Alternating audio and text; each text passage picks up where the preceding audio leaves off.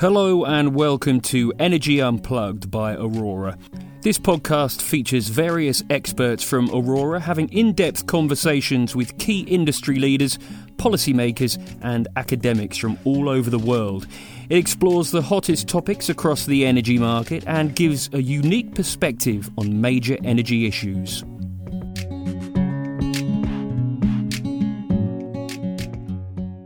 Welcome to Energy Unplugged. I am Oliver Kerr, head of Aurora's US business, and hosting with me today is Felix Chalkambich, who heads up Aurora's CAISO and Western US advisory practice. And today we are very excited to be joined by Julian Nebreda. Julian is the CEO of Fluence Energy, before which he had a distinguished career at AES Corporation, ultimately serving as president of the South America Strategic Business Unit. That's in addition to multiple board positions and altogether over 20 years of experience in the energy sector. Julian, we're absolutely delighted you can join us. Welcome to Energy Unplugged. Thank you for the invite. Really looking forward for our conversation. Fun, and first time I've been called, I have a distinguished career. So it's a first day for everything. So there are a few topics we want to focus on today, but before we get into the detail, I wanted just to start with the big picture. So I think you took on the role of CEO at Fluence at a really interesting time last year. So right in the middle of a big supply chain crunch, and skyrocketing lithium prices, at the same time as huge demand for battery storage in both the energy and transport sectors. So we'll come on to some of those issues in a minute. But first, I wanted to take a step back and just ask how you see the outlook for battery storage globally going forward at a high level. 2021 and 22 were very peculiar years for this industry. They had, 10 years of prices coming down, logistical prices very stable, things very, very, very, very stable. And we had, we went public, major demand for our product.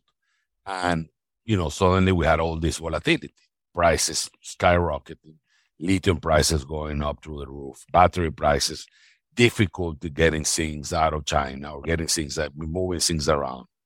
And the company wasn't ready for it.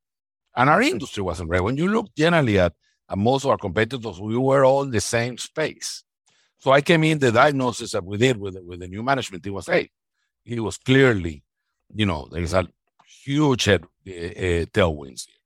Huge, the technology is moving forward. Our customers want it. The supply chain works. It's a strong supply chain. What happened? We had a weak, risk management system. Let's put it this. So we actually put in place a new risk management system and try to raise our offering, from, supply chain, some of the commodity drivers. And I think it has worked very, very well. This is not something that, as I said, that we were not the only ones that did it. Most of the industry did it at the time. And I think this has put the technology at a point where it can now actually, continue using the tremendous tailwinds it has, tremendous tailwinds. Clearly, it's a technology that has a very broad, it's very versatile, that it can do a lot. We can talk about it. But right now, it's playing the game of accelerating the integration of renewables. And with the major acceleration of the renewables, I think this technology has a, protagonist role to play at this stage. But, I think that the role of this technology is much more than renewable integration, and there's a lot more to do. But today, that's what we're doing. That's what we're dedicating most of the time. And that's what I think is giving us a tailwind to accelerating the industry. So when you look at the hottest markets now for battery storage globally, is there anything that they have in common? Is it just rising renewables, or is there something else that they have in common?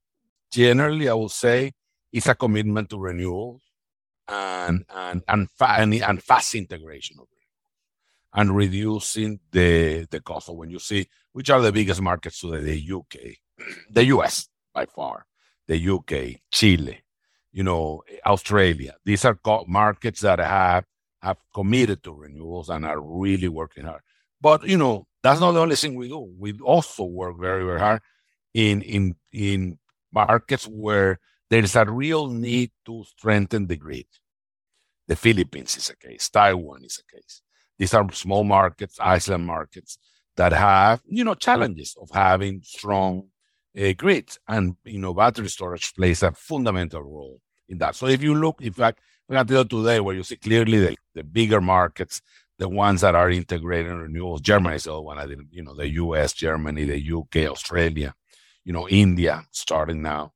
And then the other smaller markets where we play a role of really helping the grid, get better, reduce the cost of having a very, very strong grid. I mean, even in a market like the US that is mature, I think you still see the challenges. I think that's one of the fears with the IRA, building out a lot of renewables, but how able is the grid to cope with that? And it'll be interesting to see what role battery storage could play in that context. We see that as the ultimate role of batteries. And what we're doing now, but clearly, the role of batteries will expand as the cost comes down and the business cases will expand. But where do we see where do we believe there's a sweet spot today? So we do a lot of, what we call, renewable integration, frequency control, voltage, peaking capacity, helping the solar hours extend beyond the peak hours. So it seems also easy. But we're now doing transmission support. We have 2 projects in Europe, one in Lithuania, one very big one that we announced fairly recent, 6 months ago in Germany, where we're using batteries to increase the utilization factor of transmission systems. So essentially what you do is that, as you know, transmission systems are usually operated with an idle line, or an idle circuit to ensure that you can manage demand or volumes in case there's any disruption and you don't create any sort of problem. What you do is you put batteries, and this sounds simpler than it's a lot more complicated, but you put batteries on each side of the transmission line. In this case, the batteries play the role of the idle circuit that you have to support any issues with the reliability of the transmission line. And that way, by using the batteries to provide that security, the transmission operators can use the transmission infrastructure completely, increasing the amount of energy they can transfer through the line and improve and releasing the need, not only increasing the utilization factor of the line, increasing the economic factor of the line, because now you can transmit, a lot more energy, and that's better. And you can, at the same time, delay the investments if that's the case. That's kind of the next frontier. And the one afterwards, I think, will be the distribution sector. They're going down into, low voltage and then to the more distributed grid, where also batteries can play a role at ensuring that, and this is just starting, at ensuring that you could more efficiently provide a more distributed network, the same level of services that, distribution customers or utility customers are accustomed to. So as I said, there is a long way for this technology to be used in we're now supporting renewables, but I see it, years and years to come of more development of customer business usages and products that we will be able to deliver to it. That's a really interesting point around the evolution of battery business models over time. I suppose the way I see it is right now, a lot of batteries are being built in different markets, primarily to serve ancillary services. As those markets start to saturate, you see a move into energy arbitrage. And as you mentioned, there's a sort of next frontier of batteries as transmission assets. To get to that next frontier, to what extent do you think business ownership models need to change? Are IPPs still going to be the primary owners of batteries in the future, or do you see batteries as grid assets where, the grid operators are putting them in the rate base and operating them that way? I think that I think that in order to work in the transmission sector, they will have to be owned by the transmission asset owners, so more than the IPP operators. There is a regulatory challenge with batteries as transmission support. Is that, batteries can be dispatched. And the general rule in most of the regulations, transmission operators are not allowed to dispatch anything, as a way, because you don't want them to give preference over one generation, one unit of generation to another. So that's today, I would say, the regulatory challenge that we need to go, we need to kind of figure it out. Clearly we want to have the transmission operators not to be making the decisions who should dispatch. That should be an economic decision. But at the same time, dispatching the batteries in a way, ensures the security. So that's a tension we have seen in Germany, the tension we have seen in Europe.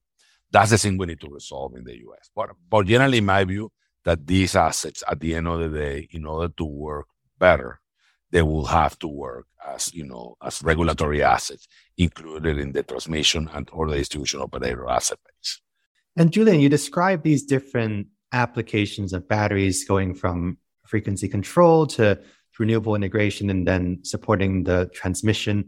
Are these the same batteries in terms of duration and response time, or do you think the batteries need to evolve as well? What we see today is that most of the business cases that I'm talking about do not require more than 4 hours. Mm-hmm. So the current technology you have with the lithium-ion batteries work very well.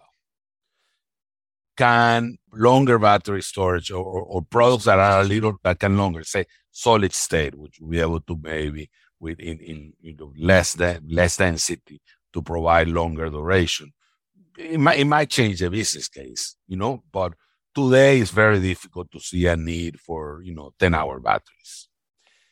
Batteries will never do long-term storage. But batteries are not tanks. I always like to say this to people when they call, well, but can you move a generation from the winter to the summer? No, batteries will never be able to. Will never. That's something that we should not ask batteries to.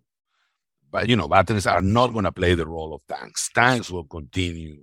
There will be a need for tanks, whether you put there gasoline or hydrogen or any sort of fuel that is either, carbon-based fuel or non-carbon-based fuel. That's a different decision. But tanks will continue to play a role in the electricity sector. That's not what we're trying to resolve. We're trying to resolve short-term issues. And, tanks are not good at short-term storage. We are not good at long-term storage. So, maybe we can spend 2, 6, and 8 hours, but once you go beyond that, there are better infrastructure solutions than batteries, I think. Super interesting, especially in the context of California, where we're really pushing the envelope on longer duration storage and what it can do to balance renewable intermittency for longer durations, in the context of not wanting to build new gas. Yeah. But you can do tanks, you can do hydrogen. Hydrogen is very, very efficient or not very efficient, can efficiently, save, can be a reservoir of clean energy for longer periods of time. Batteries will never be able to do that, I think, maybe 20, maybe somebody that will come back to haunt me. But I don't think that in the battery technology roadmap we see batteries are going to allow us to, maybe offer a 12-hour solution, a 20-hour, but never enough that they will cover, months, or weeks. Mm-hmm, mm-hmm. I'd like to pick up on a different point. You mentioned earlier at the beginning of our conversation about how we're in a period where costs are increasing with supply chain issues and all that. What do you think about how does that interact with the Inflation Reduction Act? I mean, the fact that right now there's a lot more new tax credits coming out of the US, and really the consensus view is that the IRA would likely speed up battery deployment. How does that interact with all those patterns you're talking about in terms of costs coming up? It will clearly increase demand, no doubt. But let me tell you where we are today. Lithium carbonate prices, which is the main commodity that supports battery, has been coming down in prices from November to today. Even today, I was just before this, I was checking the price, I was trading continuous, probably 40% down in renminbi. In dollars, it's a different number. But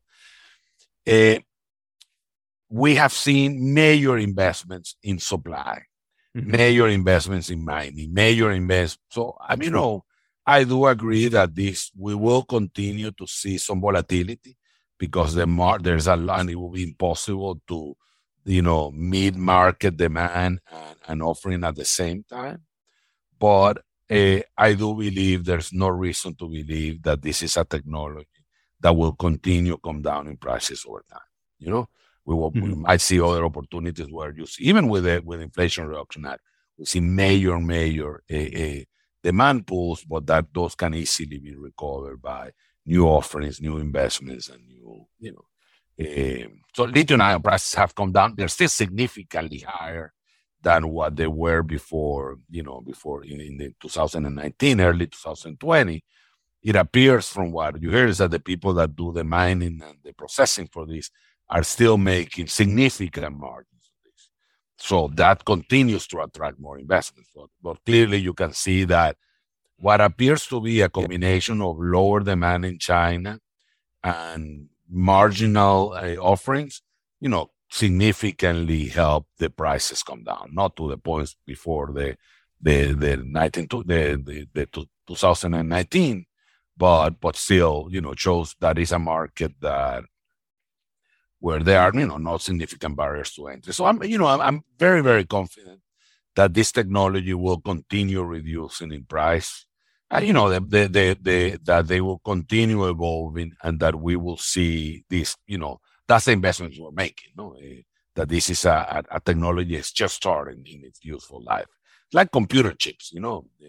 When you had earlier transistors. Years ago they worked for radios, and now they have become more and more complex, and the price continue to come. I don't know if we're going to get into some sort of Moore's law. I'm not proposing that. I was saying that this industry has that infrastructure, that technology base, but that we will see continuous improvements. I do believe that we'll continue to see improvements in pricing and competitiveness. Mm-hmm. And I guess we're seeing a lot more announcements in manufacturing capability of battery cells coming up in the U.S. In conjunction with the IRA. To what extent is the sort of domestic content adders of the IRA really changing the location of the supply chains, and what would that mean for the battery supply chain overall? I see, first from a regulatory point of view, I see there is in the US and in Europe, a commitment to let's start with the more macro, a commitment to, or a policy view of deindustrializing the economy, bringing back industrial processes into the U.S.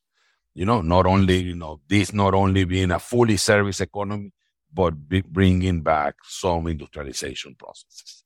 So that, and I think energy and battery storage as part of energy will play a significant role in bringing that industrial processes back to the U.S. And I tell you my own view. I think it makes sense. There's no reason to believe the U.S. cannot be competitive. It's close to significant mines of silicon, of lithium. It has very low cost of energy. Probably of the developed countries, is one of the countries with the lowest cost of energy. So it's a country abundant in energy that can, as you know, the processing of lithium is an energy-intensive process. It is a fairly cleaner in terms of the energy matrix at some of these other countries. So, and it has an industrial base and educated people. So I believe that this is going to happen, and that we will see a major, redistribution of where batteries are built, where these industrial processes are occurring, and the U.S. will take a significant role in that. Also, Europe has also, Europe is a lot more complex because it's as a union, it's not as unionized, use that word, as the U.S. But so each market has its own different rules, and industrial policy is a lot more difficult to implement in Europe than it is in the U.S.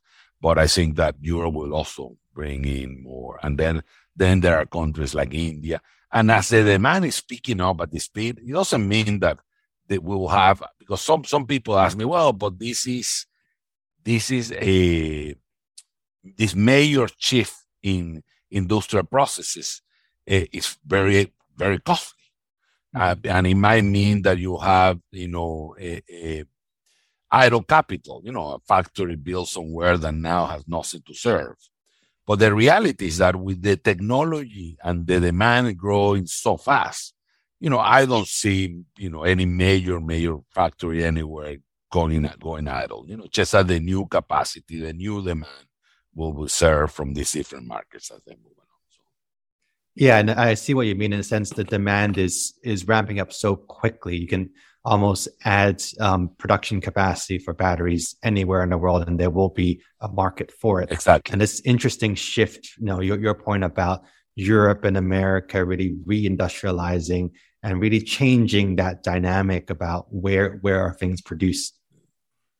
And it will take time. Clearly, the U.S. will have the challenge of its, I won't say cumbersome, that's not a word, but, a more strict approval process for projects, and so that will make it a little more complicated also in Europe, that probably in some other countries where the processes to get the permits and licenses and stuff work out faster. But, the U.S. was able to build a whole industry of shale gas in 50 years, that converted the U.S. into the biggest producer of gas and oil in the world, oil and probably gas also, gas is probably the second.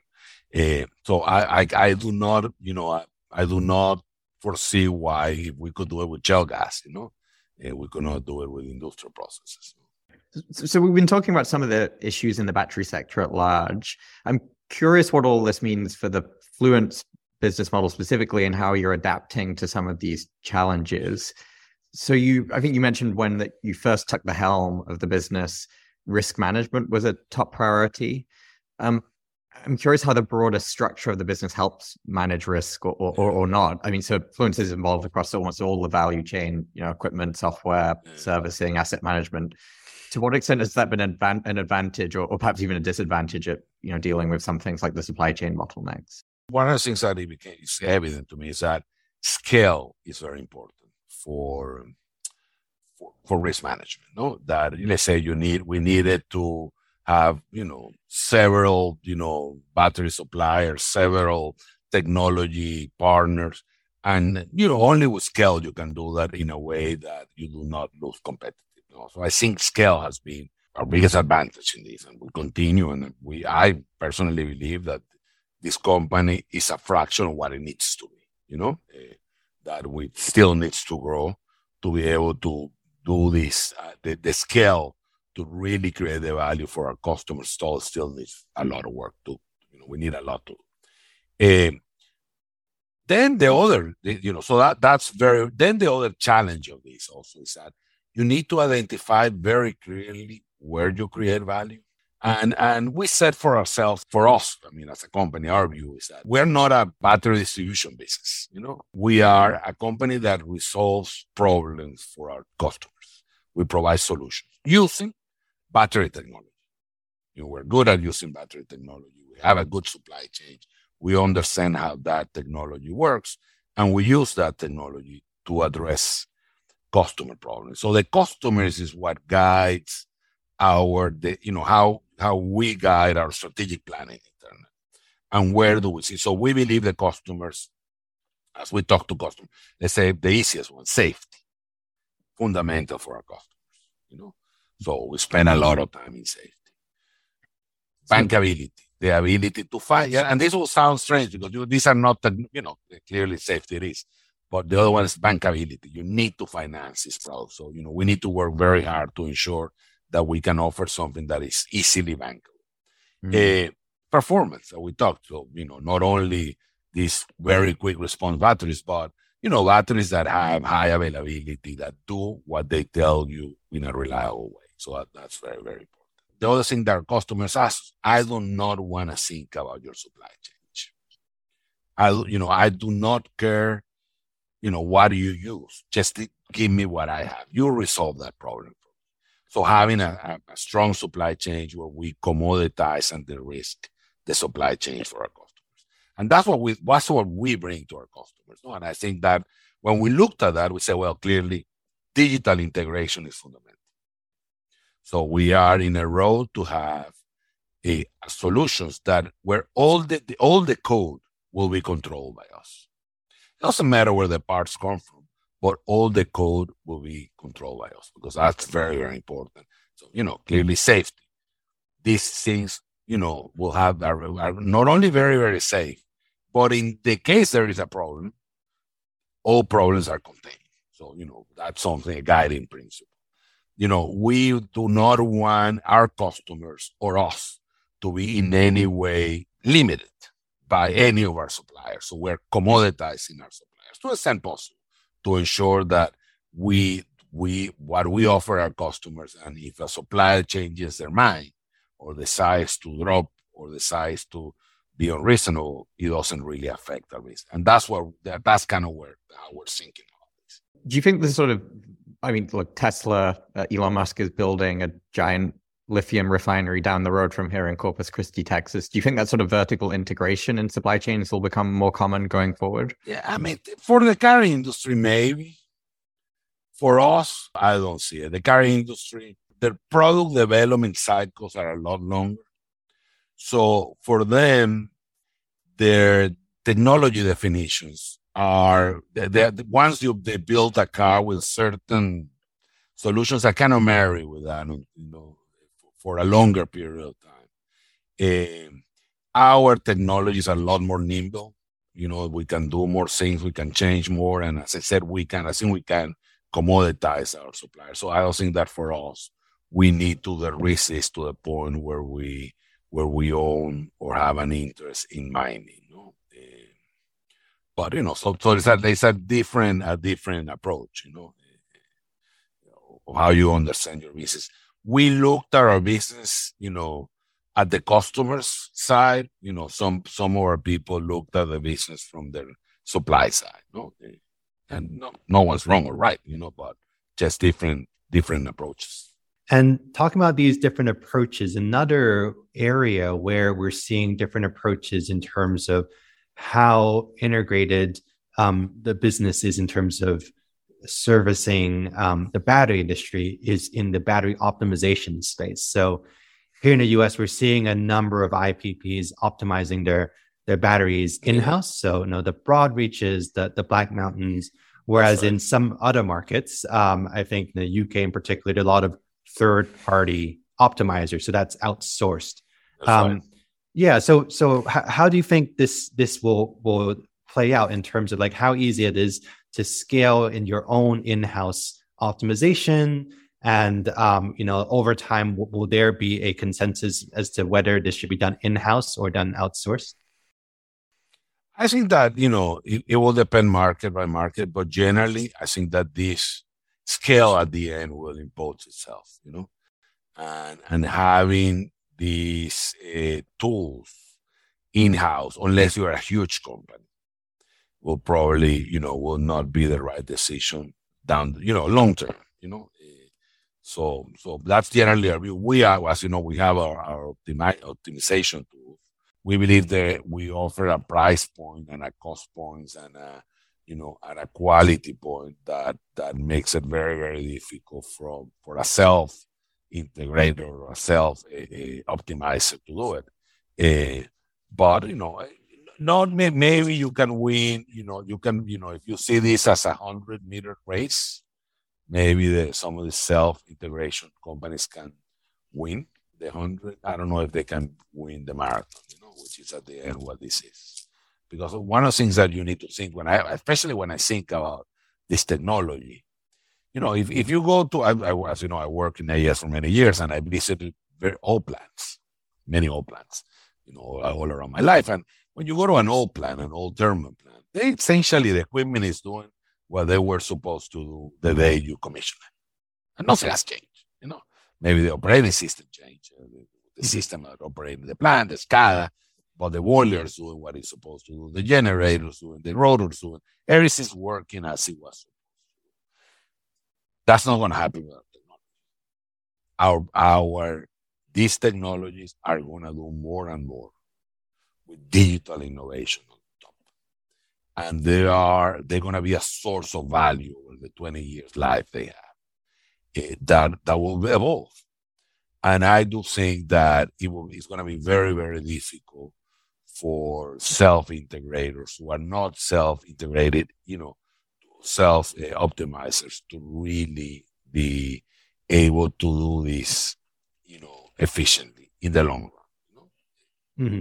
However, as you know, I always said this because I like to make this caveat. I love this industry because it's a competitive industry. I love competition. I think competition is what drives social value. I come from a country that unfortunately is under a communist rule, and where they view that competition, the market does not exist and shouldn't be not a good driver of value creation. And I have seen, personally, what lack of competition, lack of market destroys social value, and how competition and a market creates social value. So, I welcome the competition. And we're trying to do our best to ensure that we deliver that long-term value to our customers, and keeping an eye on what all the self-optimizers are doing to ensure that none of them get ahead of us to the extent they can. But clearly I wish them well. I'm willing to sell them my battery my solution so they can optimize it with their own equipment. Yeah, it's a very, very complex second-by-second optimization across many revenue streams, right? So and it's going to get more and more complex, Felix. I think that this is something that sometimes, for me, has been, as I come from the traditional world, where you see a solar panel, and the solar panel is going to do the same thing on a wind farm. It's going to do the same thing on a transformer.